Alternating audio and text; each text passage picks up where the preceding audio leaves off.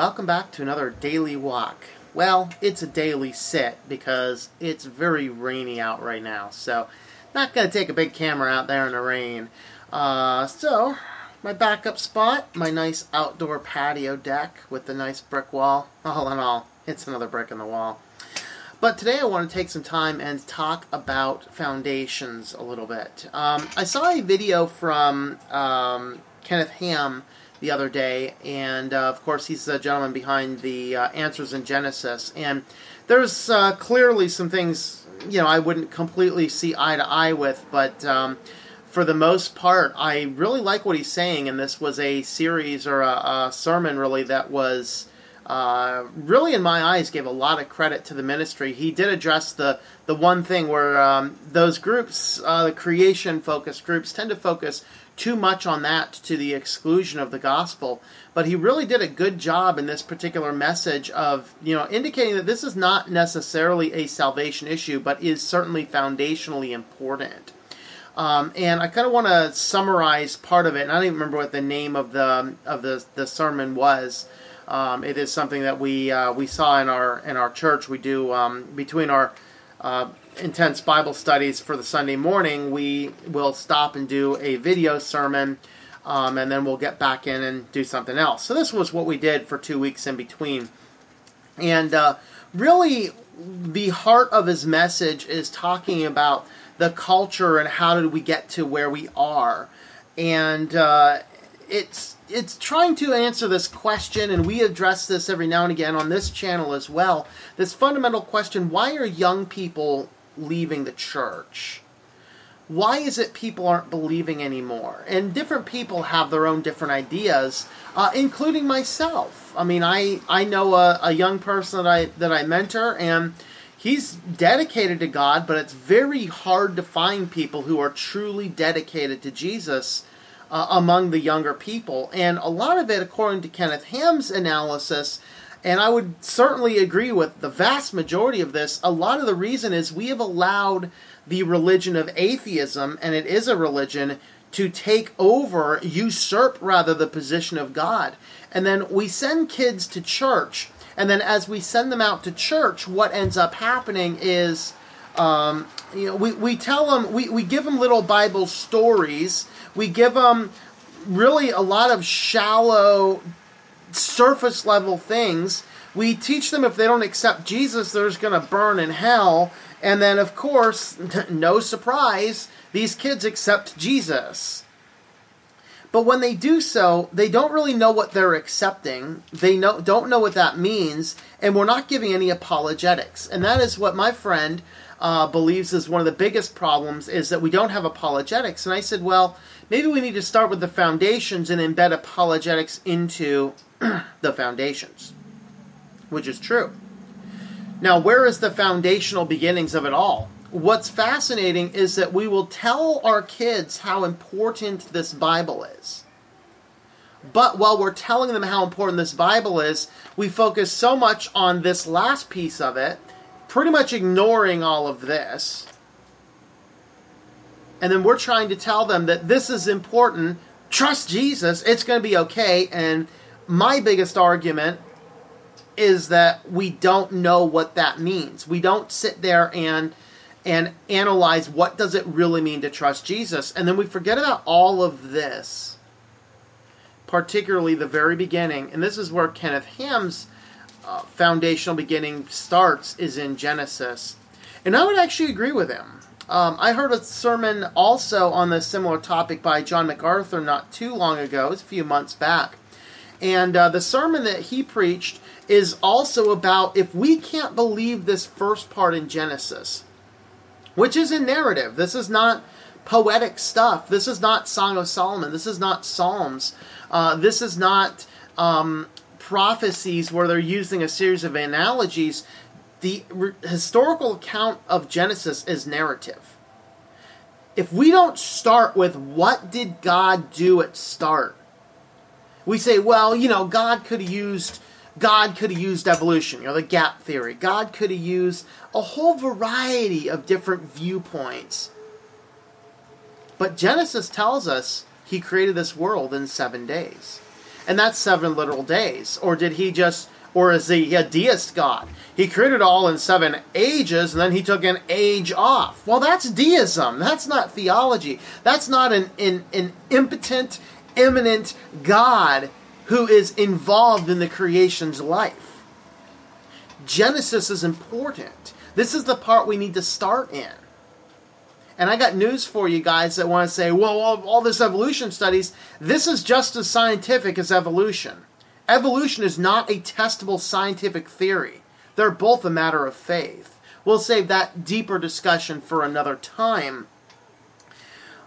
But the foundational beginning is we have to teach that Genesis is the foundation. And he focuses on Genesis 1 to 11. Of course, that's Genesis pre-flood, period right before the flood, and actually slightly after the flood, as Genesis 11 gets into the Tower of Babel and dividing and creating the nations by confusing the language. And so what we have to focus on is if we want to just say, go believe in Jesus, but we're not focusing on the foundational truth of what is in Genesis, we say, well, that's all we'll leave that all stuff to science. Well, if you don't believe in a God that can create the little world in 7 days, do you believe in a God that can raise you from the dead? That's fundamentally important. And the fact of the matter is, our God does raise us from the dead. Our God did give us new beginnings. He made us new creatures in Christ Jesus. He is going to pass away and recreate everything we have here in this world. This is the old earth. This is the sinful earth. This is the part that in Revelation, he says the earth had passed away. In fact, if we just kind of flip over to that particular verse, I believe it's in Revelation 22, 1 or 2 or something. He says, then I saw a new heaven and a new earth, for the first heaven and the first earth have passed away, and there's not any longer any sea. Okay? That is the current view that we have, the current world that we have. Everything we have is going to pass away and then be recreated. And it's not going to be another eons and ages and another big bang. This is a all-powerful, omnipotent, omniscient God with the miraculous powers to control this world. He created the beginning. He created us as new creatures. He's going to end this current planet and recreate it in a perfect world without sin. We have to start understanding that the first part of Genesis is a narrative account. It is historically accurate. God breathed. That's where we have to start. And when our kids start seeing us be serious about this, don't bow the knee to somebody who's malignantly scientific when he's talking about a non-scientific principle. Science can tell us if I drop this book, it's going to fall because it's an observational science.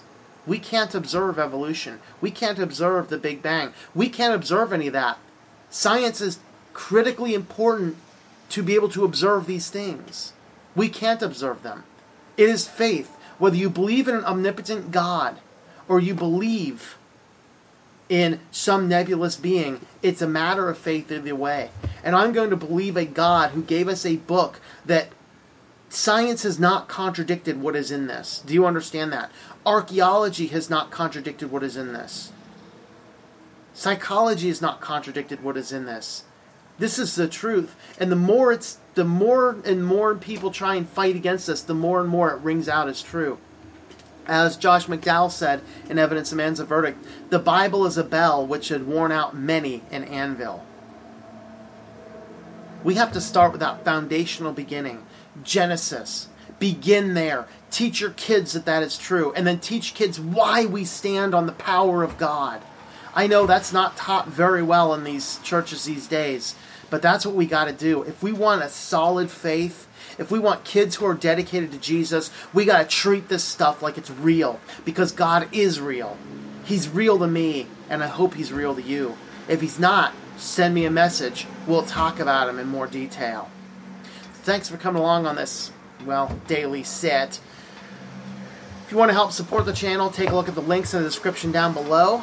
Some of the best ways is to help support with some books. This is Testing on Temptations. This is the new book, the new release of my first book. This is much more edited, much better. We have scripture indexes. This is now being rolled out on a variety of different platforms, ebooks and print books. You can go into a local Barnes & Nobles and order them. They probably wouldn't stock it, but you go into a local one and order it. I did find it on their website last night. Both ebooks and the print books are available there. Variety of other places. I think you can get them, the ebooks on Kobo right now, and I think they're on everywhere globally on Amazon at this point in time. So you can pick them up any of those sources. Keep a lookout. It will be rolled out to other bookstores and distributors soon. It takes a few weeks to roll it out, and we just pushed the button on this in the last couple weeks through the main distributing channels. All the Amazon channels have been out for about a month or now or so. So have a look at this book here. There are print editions. Also, if you want a signed copy and you're in the United States, you can order it directly from me. Request that it be signed. I'll go ahead and sign those for you. And they're actually a much better deal to pick them up from me anyway. I also have the book, The Art of Shallow Neighboring. This is actually my best-selling book. It's a parody. Literally, it is a parody where we're talking about the book, The Art of Neighboring. It is a parody of that book, but I also tackle a lot of first world Christianity. And this should be available pretty much anywhere, print book and ebook. We are starting to work on audiobooks. This will be the first audiobook released, and then Testing on Temptations is going to come out in audiobook after that. Keep an eye on the website for more details and information on that. Thank you for tuning in. Our Walk in Christ podcast is a listener-supported presentation. For more information about how you can help, check out ourwalkinchrist.com/support or our Patreon page at patreon.com/TomM. That's TOMM.